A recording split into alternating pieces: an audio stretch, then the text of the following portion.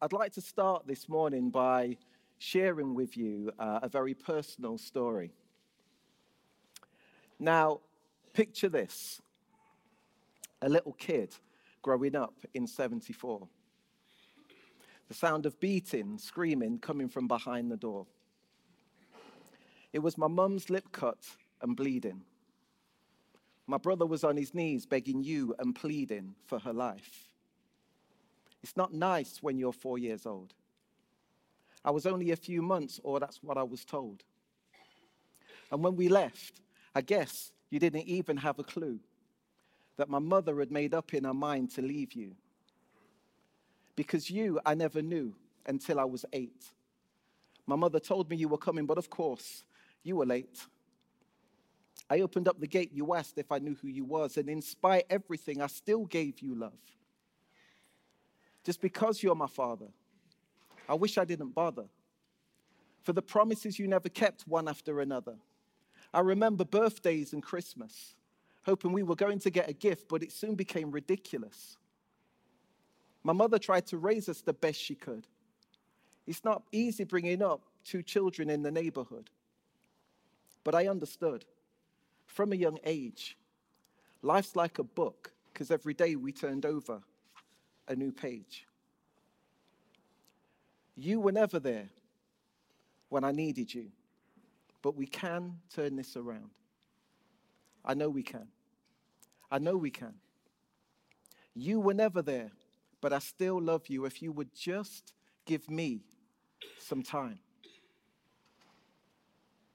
Now picture this. It's 1984.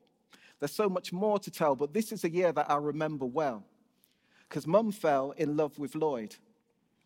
Now that's a chapter in my life that I never enjoyed, because he destroyed everything. It was worse when he put on the ring, exalting himself to be some kind of king. But the thing is, I used to wish this man was you. I tried to call him Dad, hoping I'd forget about you. But it's hard to do once you're getting beaten. My brother used to get it the worst. He'd get hit for no reason. I remember feeling like it was never going to end, but then that's when the whole thing began to transcend. It was then that I needed you the most. Because they were making plans to immigrate to a Jamaican coast. I didn't want to go, but it's like I had no choice. I tried to tell them, but it's like I had no voice. I used to boast in my daddy telling Lloyd about you, because immigrating to Jamaica, I didn't want to do. I called you, and you told me that you'd call me back. And with that, I kind of knew where your heart was at. You were never there when I needed you, but we can turn this around. I know we can. I know we can. You were never there, but I still love you if you would just give me some time. Now, Mr. Ellis, I call you this because it's vital. For you to understand, to be a dad, you need to earn the title. You're a father. That means you gave my mother a son. From what I've heard, she's not the only one. But you were young, juvenile, giving ladies a smile back in your time, kind of like Ali in his prime, but it's fine. I don't hate you for what you did. Besides, you're the reason she had this beautiful kid. I'm gifted, talented, and blessed. I need more time on this rap so I can express the rest. I guess you'll never know the things I had to go through. That's why this whole rap is dedicated to you.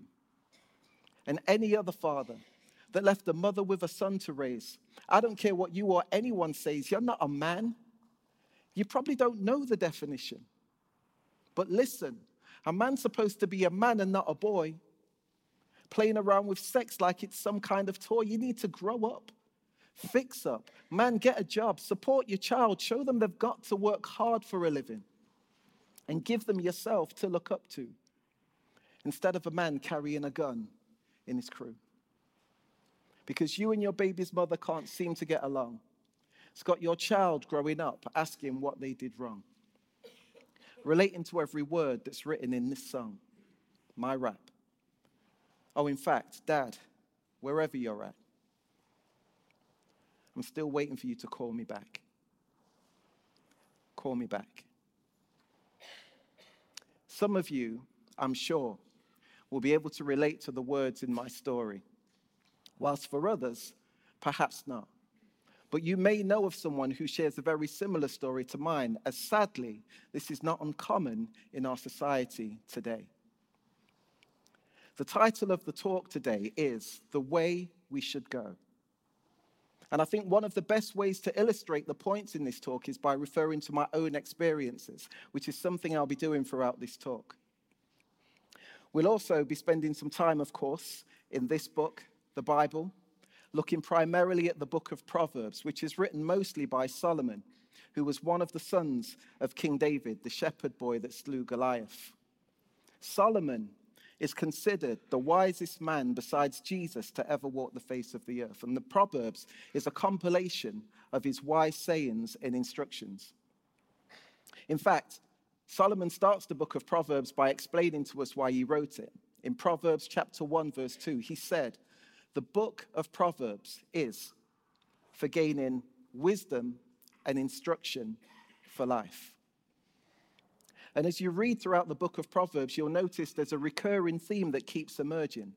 And that is submission to God is the beginning of wisdom. The proverb I'd like us to look at today is one I'm sure many of us are familiar with. It's Proverbs chapter 22, verse 6. And it says, "Train up a child in the way they should go, so that when they are old, they will not depart from it." And at this point, I'd just like to pray before we unpack this idea further. Let's pray.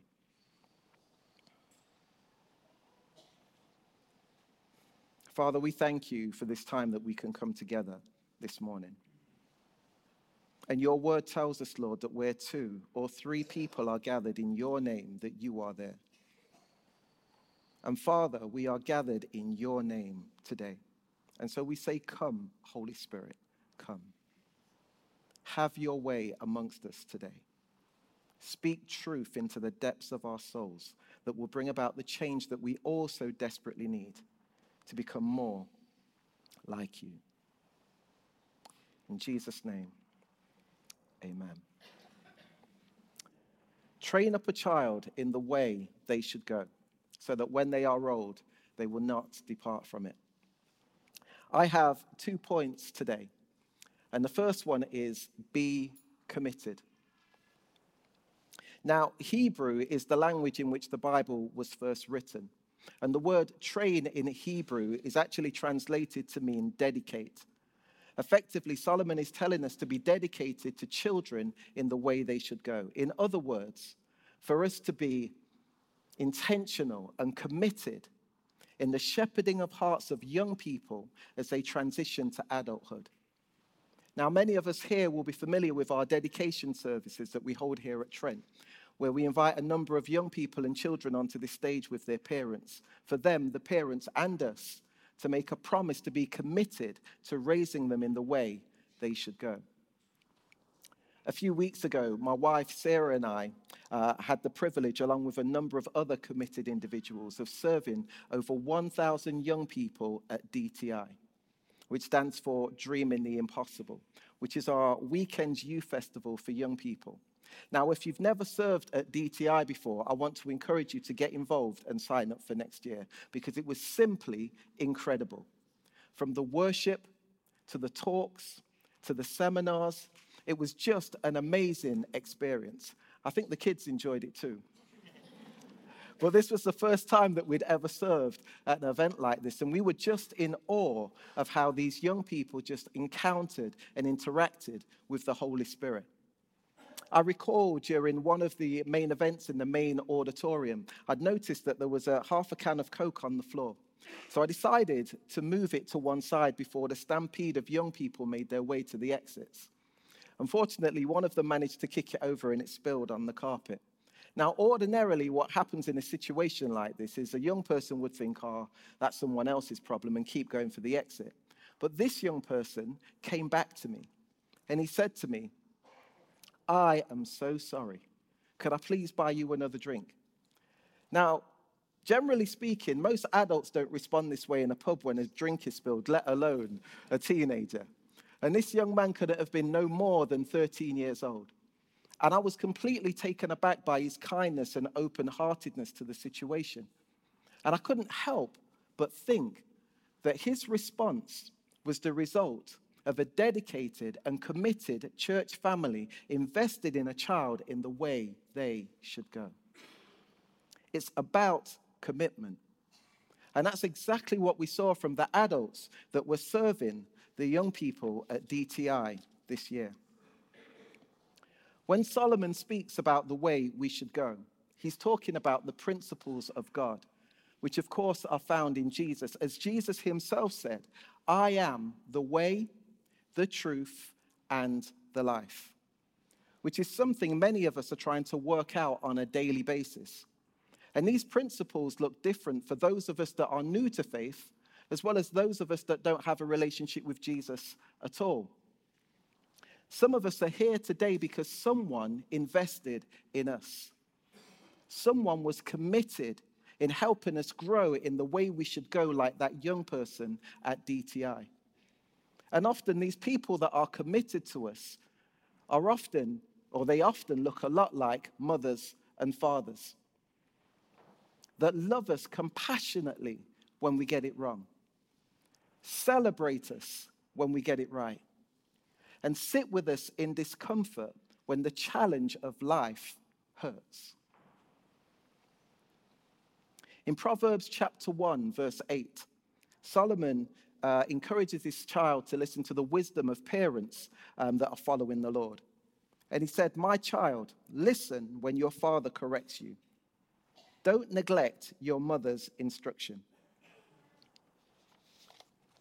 As I mentioned earlier, my parents had emigrated to Jamaica.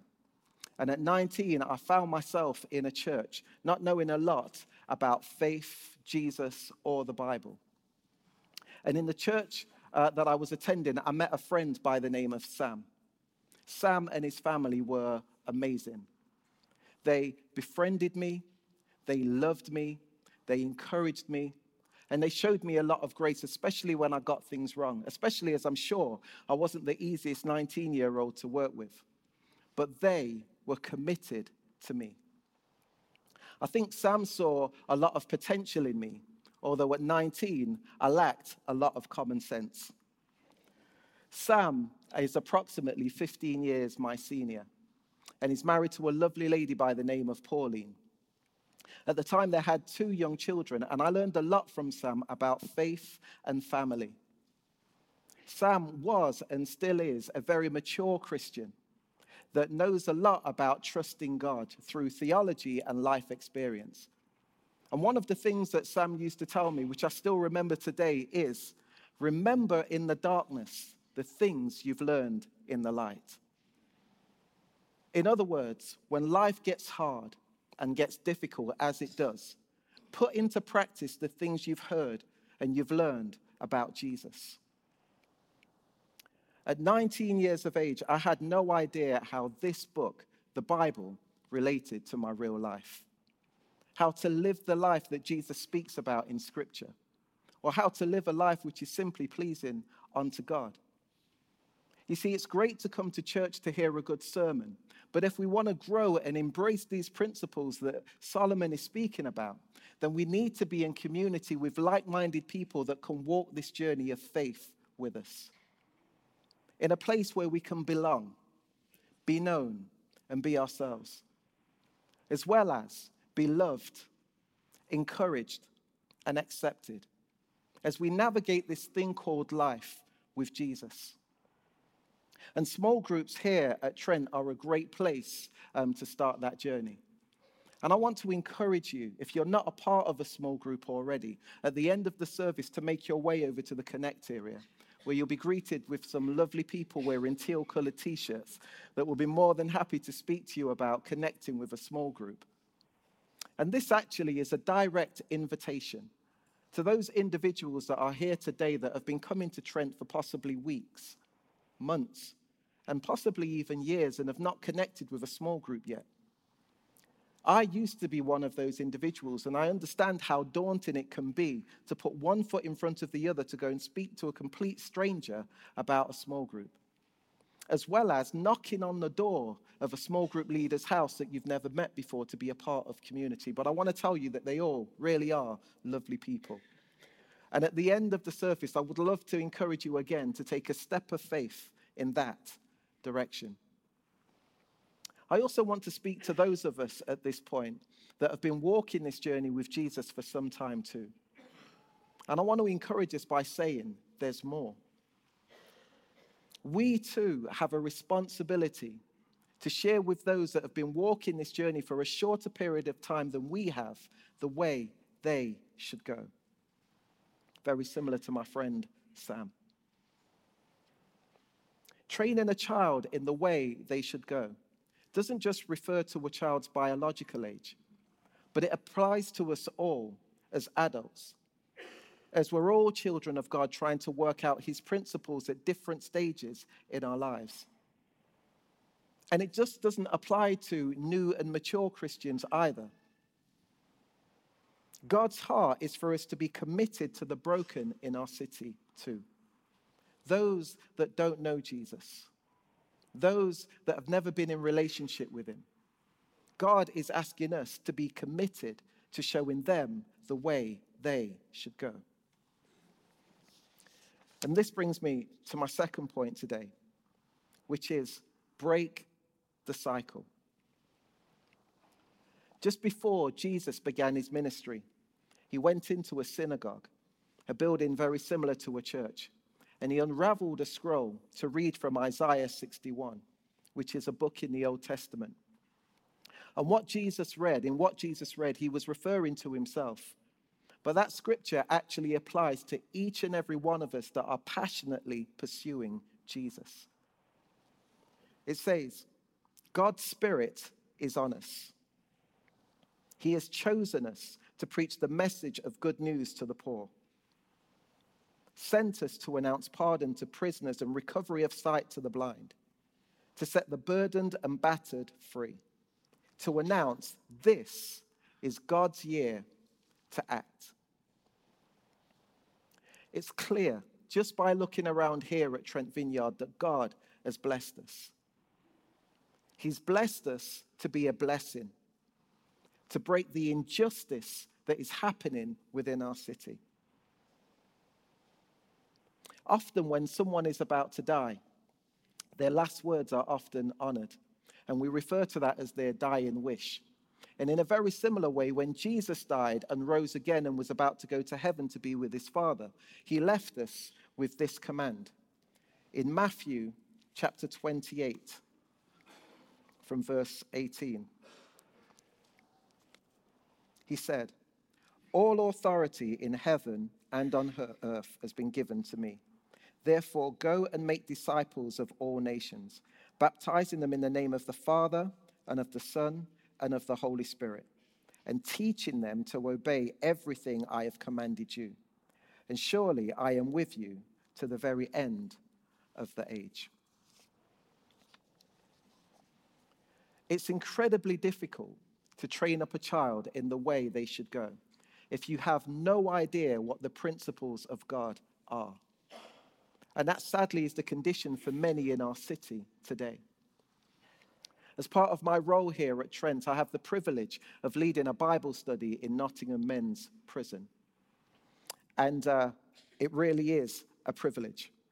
Many of the individuals that I've encountered in prison are people that are desperate to change their lives, but they just don't know how. They've never had an encounter with the Holy Spirit. They're not even sure if they really believe in God or not, but they're willing to listen to anyone that will genuinely share Jesus with them.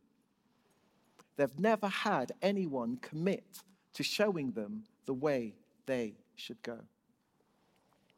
Whilst leading a Bible study in there recently, one of the prisoners said to me, "Dave, I don't know another way.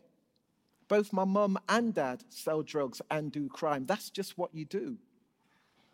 Another prisoner genuinely tried to justify to me why it's okay to sell drugs to other people without seeing that or recognizing the harm he was causing to them and their families, as well as himself.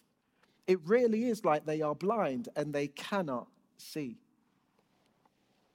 Paul, a follower of Jesus in the Bible, wrote a letter in the book of Romans to a similar group, about a similar group of people that were not in relationship with Jesus.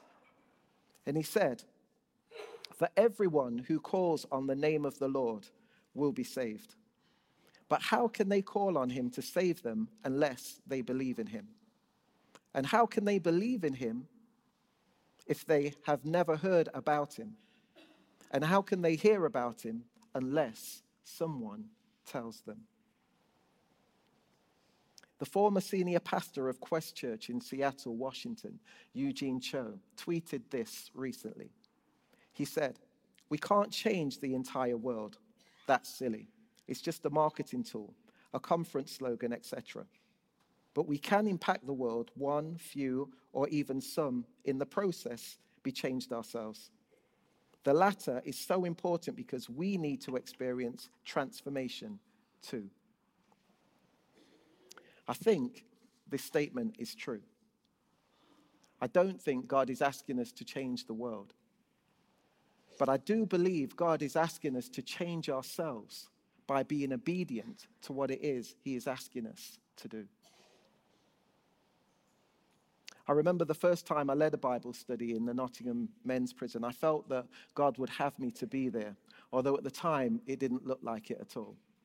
There was a room of 20 prisoners, and they were all having conversations amongst themselves. And I tried to get their attention to start the Bible study. So I said something along the lines of, "Okay, guys, if we could make a start now." And no one listened. So I did my best teacher voice impression, and I said, "Okay, guys, we're going to make a start now. If we could just bring our conversations to a close, that would be great." And again, no one listened. And there was a prisoner that was sat to the right of me. He then turned to the rest of them and said, "Come on, guys, we really need to make a start now." And they didn't listen to him either. And then he then turned to me and said, "I tried." And at that moment, I started to pray because I felt, as I said, that God would have me to be there. And so I said, "God, what do you want to do about this?" And I felt I heard God speak to me on the inside and say, "Rap to them." And I thought, that sounds a little bit odd, but okay, let's go with it. So I started to speak to them in a very similar tone in which I'm speaking to you now. And I said to them, some of you may recall a few years ago, there was a young lady by the name of Daniela Becken that died via gunshot. And I wrote a rap on the back of that about gun crime. And I'm going to rap it to you now in a cappella. And as I started to rap, it was a little bit like the animals going 2 by 2 into the ark, because 2 by 2 down the table, they all started to listen to what I had to say. And there was a real sense that the Holy Spirit was in the room. Even more so that during that Bible study, we were talking about truth. And one of the prisoners said, "Dave, I believe that I can understand what you're saying because I feel like I can't be truthful with others because of X, Y, Z." He began to explain why. And at that moment, it was like a surge of the Holy Spirit came into the room. And so I stopped the Bible study and I said to all 20 prisoners, I said, "Can you feel that?" And all 20 of the prisoners, eyes wide open, said, "Yes." I said, "That is the Holy Spirit." And isn't it interesting that when we speak about truth, the Spirit of truth often manifests himself? Amen.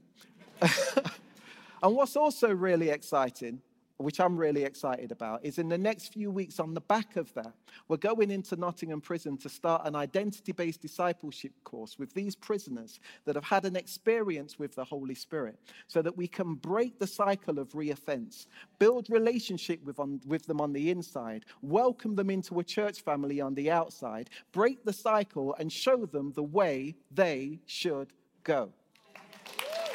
Amen. Amen.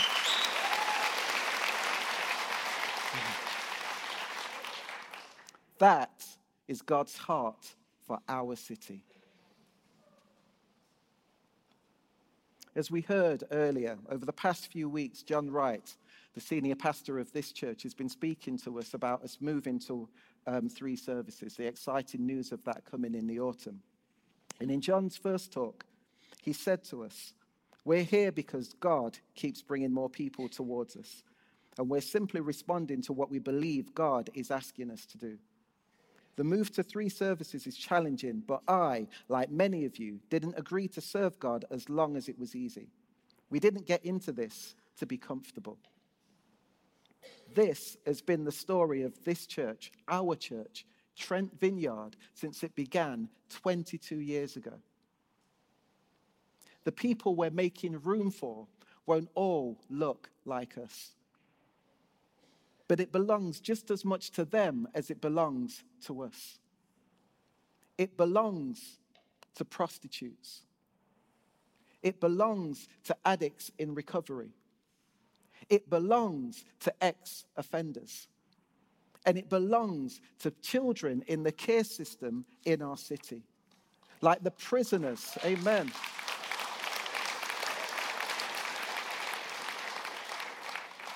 Amen.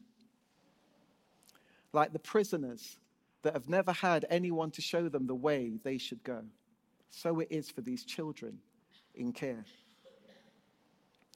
Some of you will be familiar with Kat Register. She occasionally leads worship here on this stage at Trent. And she's also an advocate for fostering and adoption in this church as well as in our city. Kat does, and I'm sure you would agree, a fantastic job as a single foster carer herself. But Kat would say, and she would be right to too, that she's only trying to be obedient to what God is asking her to do. Kat recently tweeted this on Twitter. She said, "We're called to embrace the people society pushes to the margins. That really looks good. It usually gets messy and costs more than we want to give up. Worship and justice causes all sorts of chaos, but leads to God's heart. There's no better place." When we read throughout the Gospels, which are the first 4 books of the New Testament, we see that Jesus has a heart for the least, the last, and the lost, the marginalized. And over 2,000 years later, his heart for our city has not changed. There is a need in our city currently that God is asking us, the church family, to respond to. It's bigger than us, but it includes us. And this need was recently mentioned on our local news. And this is the video from that. Campaigners have built a wall of shoes in Nottingham to encourage more foster carers to come forward. 615 pairs were placed outside the council house, one for each child still in need of a family. The event was organised by Nottingham's churches and backed by the City Council. They're hoping to find 100 new carers. We're looking for people who are couples or families with their own biological birth children at the moment, or people who are single. We're looking for people who have got a heart for children and have patience and a capacity to take children into their home who are the most vulnerable children in our city. As stated on the news, we currently have 615 children in care in our city. Their parents were never shown the way they should go. Very similar to my story at the very beginning, a lot of these children have had absent fathers. And as a result of this, in some cases, they've had absent mothers because they couldn't cope, hence them going into care. And these children are often the people I meet in the prisons. We need to break the cycle. I just want to share with you a few statistics for our city. 4 in 10 children in care in Nottingham have emotional and behavioural problems. Around 1 in every 20 have a drug and alcohol problem. An estimated 5% of children in care have been identified as having a substance misuse problem.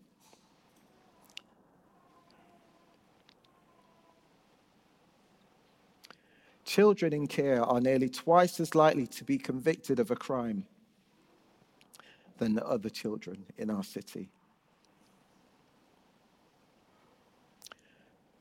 We need to break the cycle. So how can we do that? How can we break the cycle? We could start, first of all, for praying for our city. And as we've heard at the very beginning, Thy Kingdom Coming is an event that's forthcoming, which we can get involved in and start praying to see change in our city. It could be about taking a step of faith to break the next time cycle by stepping over to the Connect area at the very end of the service. To break the next time, I'll sign up. Next time, I'll join a small group. And maybe start that journey of community today. It could be about heading over to the Connect area to sign up for Trent Compassion for one of the ministries over there, the Soup Run, prison ministry, or even in the Arches. It could be about attending the fostering and adoption evening that's happening here at Trent on the 12th of June. Whether that be for fostering or adopting children ourselves, or supporting those that do. It could be about being hospitable by inviting someone into your home and investing in a relationship with them. That could be a new Christian or someone at a different stage of their faith journey to you. Or it simply could be about signing up to be a part of the kids team as we make room for more. And actually signing up one of the cards that you've been sitting on today, if you haven't already, so that we can help people find the way they should go. If we can, shall we stand?